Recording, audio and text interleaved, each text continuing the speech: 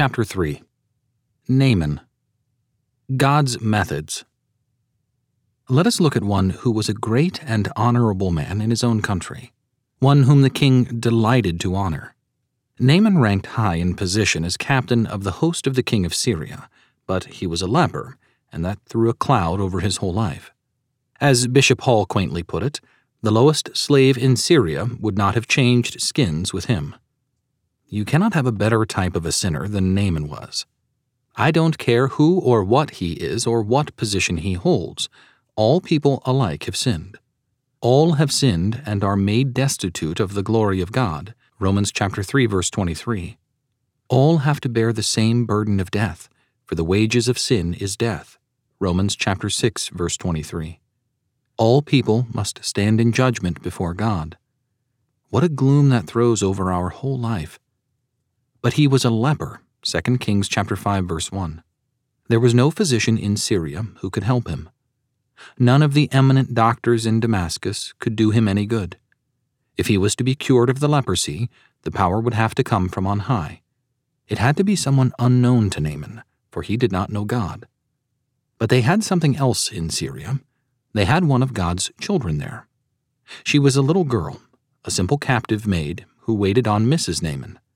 Naaman knew nothing about this little Israelite, even though she was one of his household. I can imagine that one day, as she was waiting on the general's wife, she noticed Naaman's wife weeping. The heart of the little maid was breaking because of the dark cloud that rested over the home, so she told her mistress that there was a prophet in her country who could cure her master of his leprosy. She said, "If my lord would ask the prophet that is in Samaria, he would remove his leprosy." 2 Kings chapter 5, verse 3. Now there is faith for you. She boasted of God that he would do more for the heathen Naaman than he had done for any in Israel, and God honored her faith. Naaman's wife might have said to the young maid, "What, a prophet in Israel who can cure leprosy?" Yes. Do you know of anyone who was ever cured? No. Well, then what makes you think there is a prophet who can cure leprosy? Oh, that is nothing compared to what Elisha can do. A little boy lived near us who died, and Elisha raised him to life. He has done many wonderful things. She must have had a reputation for truthfulness, for if she hadn't, her testimony would not have been taken seriously. Someone told the general, and he made it known to the king.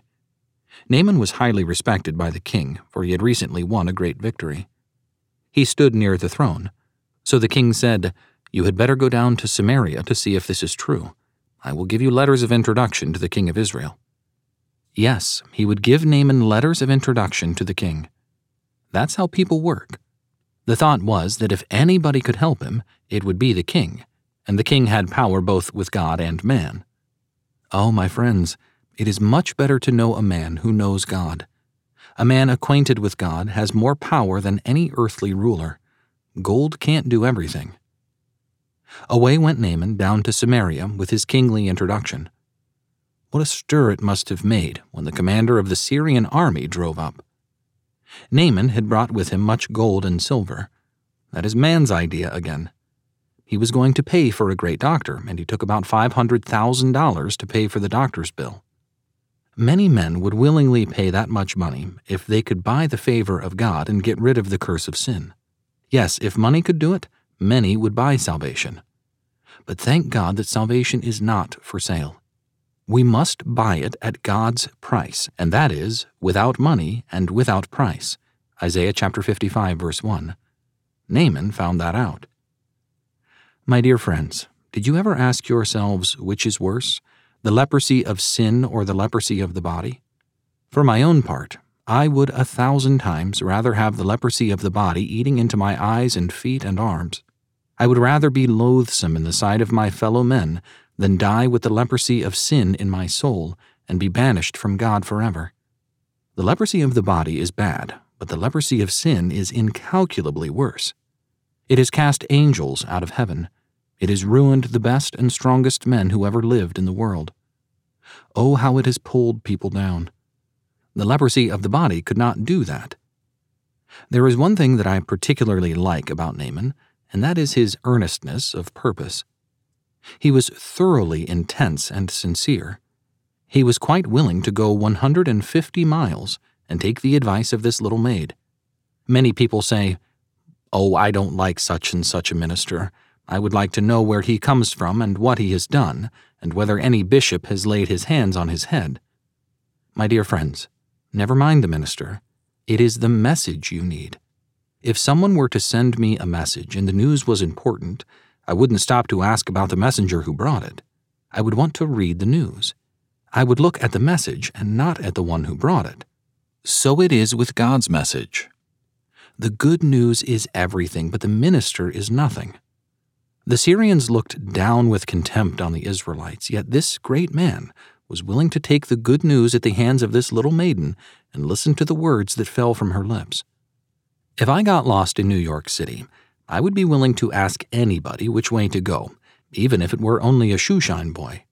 In fact, a boy's word in such a case is often better than a man's word.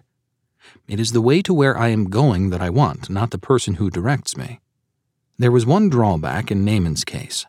Though he was willing to take the advice of the little girl, he was not willing to take the remedy. The stumbling block of pride stood in his way. The remedy the prophet offered him was a terrible blow to his pride. I have no doubt he expected a grand reception from the king of Israel, to whom he brought letters of introduction. He had been victorious on many battlefields and held a high rank in the army. Perhaps we could call him Major General Naaman of Syria, or he might have been even higher in rank than that. Bringing with him kingly credentials, he no doubt expected a distinguished reception, but instead of the king rushing out to meet him, when he heard of Naaman's arrival and purpose, he simply tore his clothes and asked, "Am I God to kill and to give life, that this man sends unto me to remove the leprosy of this man? Therefore now consider and see how he seeks a quarrel against me." 2 Kings chapter 5, verse 7. Elisha heard of the king's trouble and sent him a message, saying, "Why hast thou rent thy clothes? Let him come now to me, and he shall know that there is a prophet in Israel." 2 Kings chapter 5, verse 8. I can imagine Naaman's pride reasoning like this: "Surely the prophet will feel very exalted and flattered that I, the great Syrian general, would come and call upon him." So, probably full of those proud thoughts, he drove up to the prophet's humble dwelling with his chariot and his splendid attire. Yes, Naaman drove up in grand style to the prophet's abode, and when nobody seemed to be coming out to greet him, he sent in his message. "Tell the prophet that Major General Naaman of Syria has arrived and wishes to see him." Elisha took it very calmly. He did not come out to see Naaman, but as soon as he heard of Naaman's errand, he sent his servant to tell him to dip 7 times in the Jordan River, and he would be clean. That was a terrible blow to Naaman's pride. I can imagine he might have said to his servant, "What did you say? Did I understand you correctly? Dip 7 times in the Jordan? Why, we call the Jordan River a ditch in our country." But the only answer he got was that the prophet says, "Go and wash in the Jordan 7 times, and thy flesh shall be restored, and thou shalt be clean." 2 Kings chapter 5, verse 10. I can imagine Naaman's indignation as he asks, "Are not Abana and Pharpar rivers of Damascus better than all the waters of Israel? May I not wash in them and be clean?" 2 Kings chapter 5, verse 12. He might have thought, "Haven't I bathed myself hundreds of times, and has it helped me? Can water wash away leprosy?" So he turned and went away in a rage. It isn't a bad sign when a man gets mad if you tell him the truth.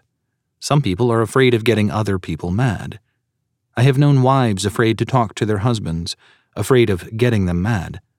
I have known mothers who were afraid to talk to their sons because they were afraid they would get mad. Don't be afraid of making them mad if the truth is what makes them mad. If our foolishness makes them mad, then we have reason to mourn over it. If the truth makes someone angry, God sent it, and it is much better to have someone get angry than it is to have him go to sleep. I think the trouble with many people today is that they are sound asleep. It is much better to awaken them, even if they do wake up mad. The fact was that the Jordan never had any great reputation as a river. It flowed into the Dead Sea, and that sea never had a harbor to it. Its banks were not half as beautiful as those of the rivers of Damascus. Damascus was one of the most beautiful cities in the world. Naaman turned away in a rage. "Ah, He said, "Here am I, a great conqueror, a successful general on the battlefield, holding the very highest rank in the army, and yet this prophet does not even come out to meet me. He simply sends a message. I thought, he will surely come out to me and stand and call on the name of the Lord his God and strike his hand over the place and remove the leprosy." 2 Kings chapter 5, verse 11. There it is. I hardly ever knew a man who, when talked to about his sins, didn't say, "Yes, but I thought so-and-so." "Mr. Moody," they say, "I will tell you what I think. I will tell you my opinion." In the 55th chapter of Isaiah, God says, "For my thoughts are not as your thoughts, neither are your ways as my ways, saith the Lord." Isaiah chapter 55, verse 8. So it was with Naaman. In the first place, he thought a good big doctor's fee would take care of it and settle everything up. Besides that, he also thought that going to the king with his letters of introduction would do it. Yes, those were Naaman's first thoughts. I thought. Exactly so. He turned away in rage and disappointment. He thought the prophet would have come out to him very humble and obedient and asked him to do some great thing. Instead of that, Elisha, who was perhaps busy writing, did not even come to the door or the window. He merely sent out the message, "Go and wash in the Jordan 7 times." 2 Kings chapter 5, verse 10. And away went Naaman, saying, I thought. I have heard that story so often that I am tired of it. Give it up and take God's words, God's thoughts, and God's ways. I never yet knew a man who was converted in the time and manner he expected to be. I have heard people say, "Well, if I am ever converted, it won't be in a Methodist church. You won't catch me there." I never knew anyone say that, but if converted at all, it was in a Methodist church. In Scotland, a man, an employer, was converted at one of our meetings. He was very concerned that all his employees should be reached, and he sent them one by one to the meetings. There was one man, though, who wouldn't go. We are all more or less troubled with stubbornness, and the moment this man found out that his employer wanted him to go to the meetings, he made up his mind he wouldn't go. If he was going to be converted, he said, he was going to be converted by some ordained minister. He was not going to any meeting that was conducted by Americans who were not ordained. He believed in conversion, but he was going to be converted the regular way. He believed in the regular Presbyterian Church of Scotland, and that was the place for him to be converted. The employer tried every way he could to get him to attend the meetings, but he wouldn't go. After we left that town and went up to Inverness, the employer had some business up there, and he sent this employee to take care of that business, hoping that he would attend some of our meetings. One night, as I was preaching on the banks of a river, I happened to take this for my text. I thought. I was trying to address people's thoughts and show the difference between their thoughts and God's thoughts. This man happened to be walking along the banks of the river. He saw a large crowd and heard someone talking. He wondered what that man was talking about. He didn't know who was there, so he approached the crowd and listened. He heard the sermon and became convicted and converted right there.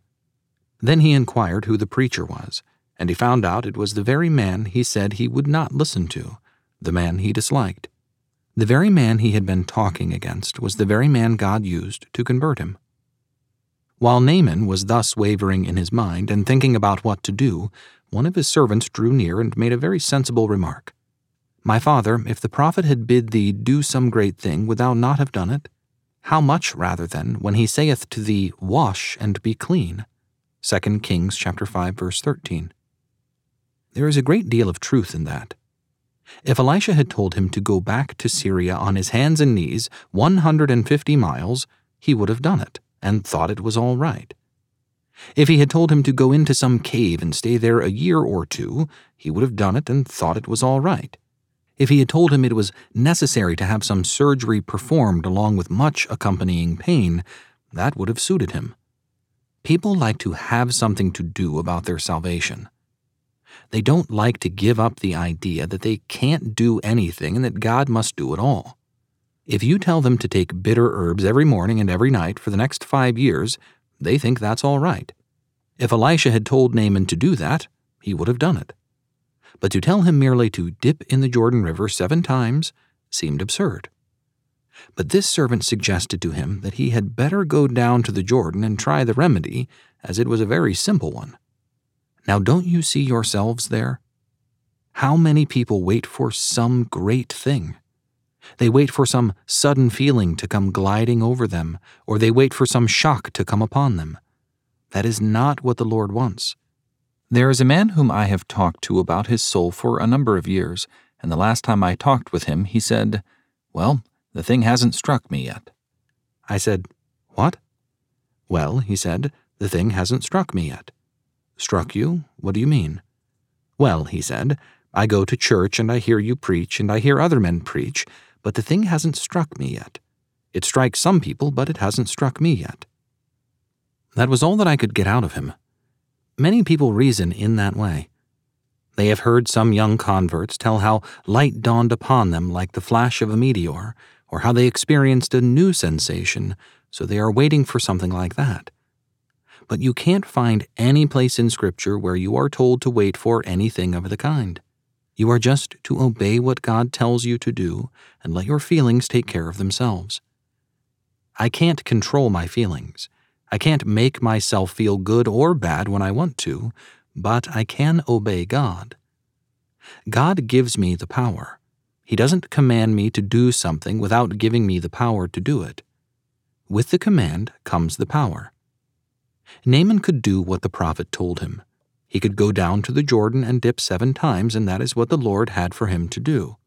If we are going to get into the kingdom of God, then right at the threshold of that kingdom, we have to learn this doctrine of obedience, to do whatever he tells us. I can imagine Naaman still reluctant to believe it, saying, "If there is such cleansing power in the waters of Jordan, why wouldn't every leper in Israel go down and dip in them and be healed?" Well, the servant might have urged, "Now that you have come 150 miles, don't you think you should do what he told you? After all, you can at least try it. He sent word distinctly, my lord, that your flesh will again become like that of a little child." Naaman in time accepted his servant's recommendation. His anger was cooling down, and he was over the first rush of his indignation. He said, "Well, I might as well try it." That was the starting point of his faith, although he still thought it was a foolish idea to dip in the Jordan River, and he could not bring himself to believe that he would be healed by following the prophet's instructions. At last, however, Naaman's will was conquered, and he surrendered. When General Grant besieged a town that was a stronghold of the Southern Confederacy, some of the officers sent word that they would leave the city if he would let them go with their men.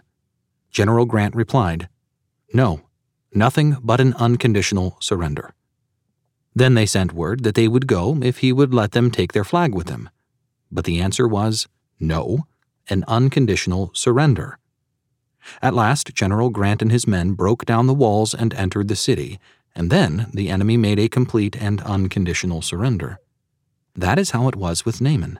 He got to the point where he was willing to obey, and God prefers obedience over sacrifice. The Bible tells us that to hear is better than sacrifice. 1 Samuel chapter 15, verse 22. God wants obedience, and Naaman had to learn this lesson. There was probably no virtue in going down to the Jordan other than in obeying the voice of God. Naaman had to obey the word, and in the very act of obedience, he was blessed. Look at those 10 New Testament lepers who came to Christ. He said to them, "Go, show yourselves unto the priests." Luke chapter 17, verse 14. Well, they might have said, what good is that going to do us? Here we are, all full of leprosy, and if we go and show ourselves to the priests, they will order us back again into exile. That is not going to help us. But those 10 men started off and did just what the Lord Jesus Christ told them to do, and in the very act of doing it, they were blessed. Their leprosy left them. Jesus said to the man who had the palsy, whose friends brought him upon a bed to Jesus, "Take up thy bed and walk." John chapter 5, verse 8. The man could have said, "Lord, I have been trying for years to take up that bed, but I can't. I don't have the power. I have been shaking with the palsy for the last 10 years. Do you think that I would have been brought here and let down through the roof if I could have rolled up that bed? I don't have the power." But when the Lord commanded him, he gave him the power. Power came with the command, and that man stood up, rolled up his bed, and started for home. He was blessed in the very act of obedience. My friends, if you want God to bless you, obey Him. Do whatever He calls upon you to do, and then see if He will not bless you. Christ went to the synagogue one day. The Pharisees wanted to get Him to do something to break the law of Moses so they could condemn Him to death. There was a man there with a withered hand. The Pharisees asked Jesus if it was lawful to heal on the Sabbath, to see if He would heal on that day. Jesus said to the man, "Stretch forth thine hand." Matthew chapter 12, verse 13. The man could have said, "Lord, that is a very strange command. I don't have the power. That hand has been withered for 20 years. I haven't stretched it out for the last 20 years, and you say stretch it out?" But when Jesus told him to do it, He also gave him the power, and out went that old withered hand, and before it came out straight, right in the act of stretching, the hand was made whole. He was blessed in the very act of obedience. Naaman had to be taught the lesson that he had to obey, so he finally went down to the Jordan as he was told to do. If you will do what the Lord tells you, the Lord will bless you as He did Naaman. You may ask, what does He tell me? He says, "Believe on the Lord Jesus Christ, and thou shalt be saved." Acts chapter 16, verse 31. The word of God to Naaman was to go and wash. The word of God to every soul out of Christ is to believe on His Son. Scripture, "Verily, verily, I say unto you, he that hears my word and believes Him that sent me has eternal life, and shall not come into judgment, but is passed from death unto life." John chapter 5, verse 24. If you believe with all your heart on the Lord Jesus Christ, God will never bring you to judgment for sin. That is all past. That is all gone. Take Him at His word. Believe Him. Believe what He says, and you will enter into life eternal. He came unto His own, and His own received Him not. John chapter 1, verse 11. Notice that you are to take Him, not a dogma, not a creed, not a myth, but a person. Scripture, "He came unto His own, and His own received Him not. But as many as received Him, to them gave He power to become sons of God." John chapter 1, verses 11 through 12. That is the way you get the power. Naaman went down to the river and took the first dip. I can imagine him looking at himself when he came up and saying to his servant, There I am, no better than I was when I went in. If 1/7 of the leprosy was gone, I would be content." Maybe the servant said, "The man of God told you to dip 7 times. Do as he told you. There is no partial obedience to God's word." Well, down he went a 2nd time, and he came up puffing and blowing as much a leper as ever, but he went down again and again, the 3rd, 4th, 5th, and 6th time, with the same result, as much a leper as ever. Some of the people standing on the banks of the river might have said, as they certainly would in our day, "That man has gone clear out of his mind." When he came up the 6th time, he looked at himself and said, "No better. What a fool I have made of myself. How they will all laugh at me. I wouldn't want the generals and aristocracy of Damascus to know that I have been dipping in the Jordan for all the world. However, since I have gone so far, I'll make the 7th plunge." He had not altogether lost faith. Down he went the 7th time, and came up again. He looked at himself, and shouted aloud for joy. "I am well. My leprosy is all gone, all gone. My flesh is restored like that of a little child." If 1 speck of leprosy had remained, it would have been a reflection on God. If we could have asked Naaman how he felt, he might have said, "How do I feel? This is the happiest day of my life. I thought that day when I won a great victory upon the battlefield was the most joyful day of my life. I thought I would never be so happy again, but that wasn't anything compared with this hour. My leprosy is all gone. I am whole. I am cleansed." Naaman first lost his temper, then he lost his pride, and then he lost his leprosy. That is generally the order in which proud, rebellious sinners are converted. He came up out of the Jordan, put on his clothes, and went back to see the prophet. He was mad with Elisha in the beginning, but when he was cleansed, his anger was all gone too. Naaman wanted to pay Elisha. Naaman wanted to give money for his cure. People want to do the same thing today. It would have spoiled the story of grace if the prophet had taken anything. The Lord doesn't charge anything to save you. Salvation is without money and without price. Isaiah chapter 55, verse 1. The prophet Elisha refused to take anything, and I can imagine no one rejoiced more than he did. Naaman headed back to Damascus a very different man than he was when he had left it. The dark cloud was gone from his mind. He was no longer a leper in fear of dying from a loathsome disease.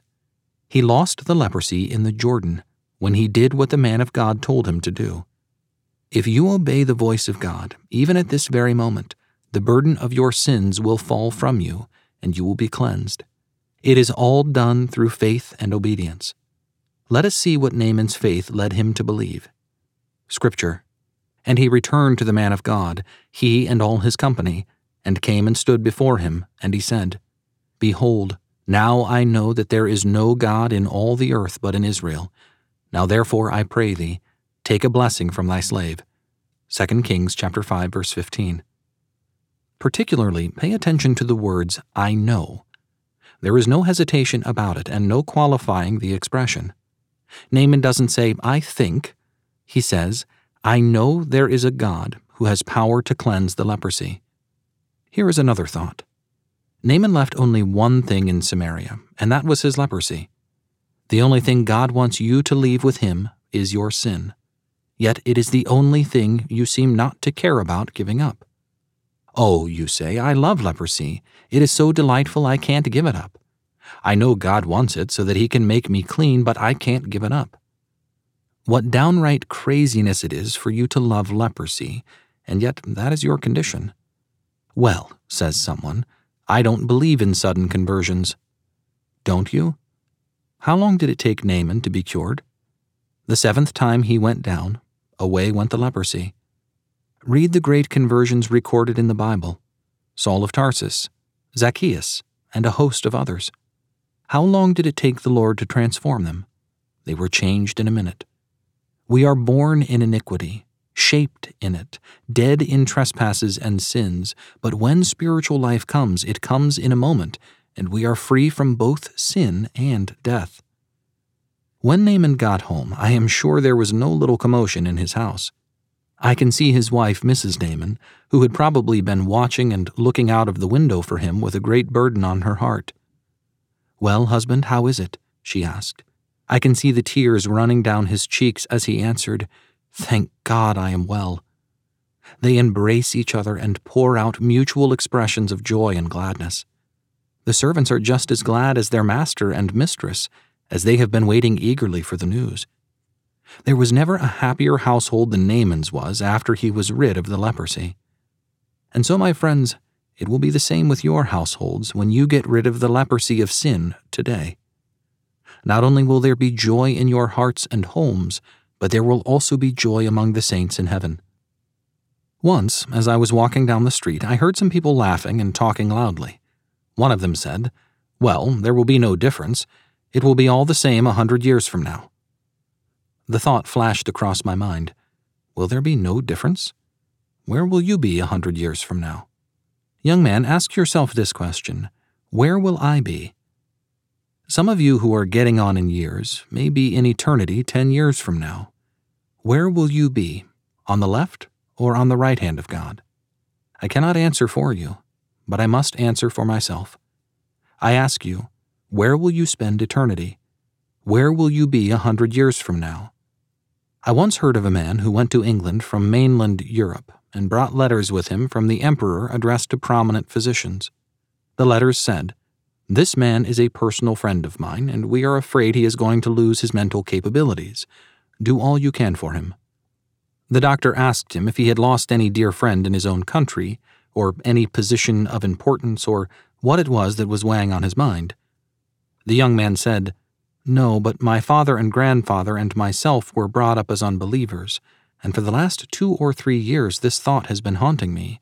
Where will I spend eternity? And the thought of it follows me day and night." The doctor said, "You have come to the wrong physician, but I will tell you of one who can cure you. He told him about Christ and read to him the 53rd chapter of Isaiah. Scripture: He was wounded for our rebellions. He was bruised for our iniquities. The chastisement of our peace was upon him, and by his stripes healing was provided for us. Isaiah chapter 53, verse 5. The young man asked, "Doctor, do you believe that?" The doctor told him he did, and he prayed and wrestled with the young man. At last, the clear light of Calvary shone on his soul. At last he had settled the question in his own mind of where he would spend eternity. I ask you, sinner, to settle it now. It is for you to decide. Will it be with the saints, martyrs, and prophets, or in the dark caverns of hell, surrounded by misery and darkness forever? Make haste to be wise, for how shall we escape if we belittle such great saving health? Hebrews chapter 2, verse 3.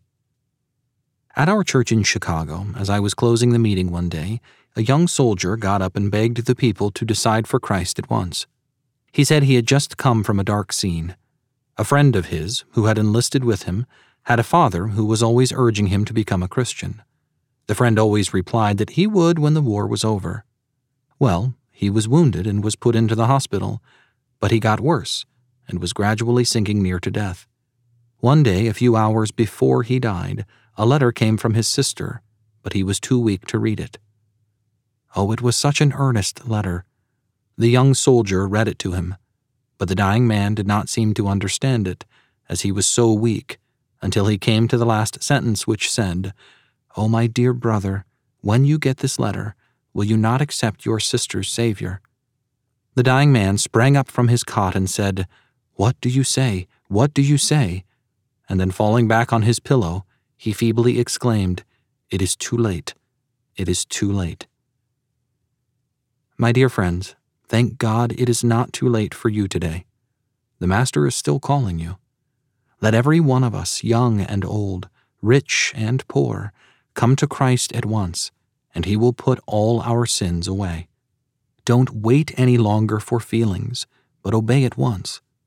You can believe, you can trust, you can lay hold on eternal life if you will. Will you not do it now?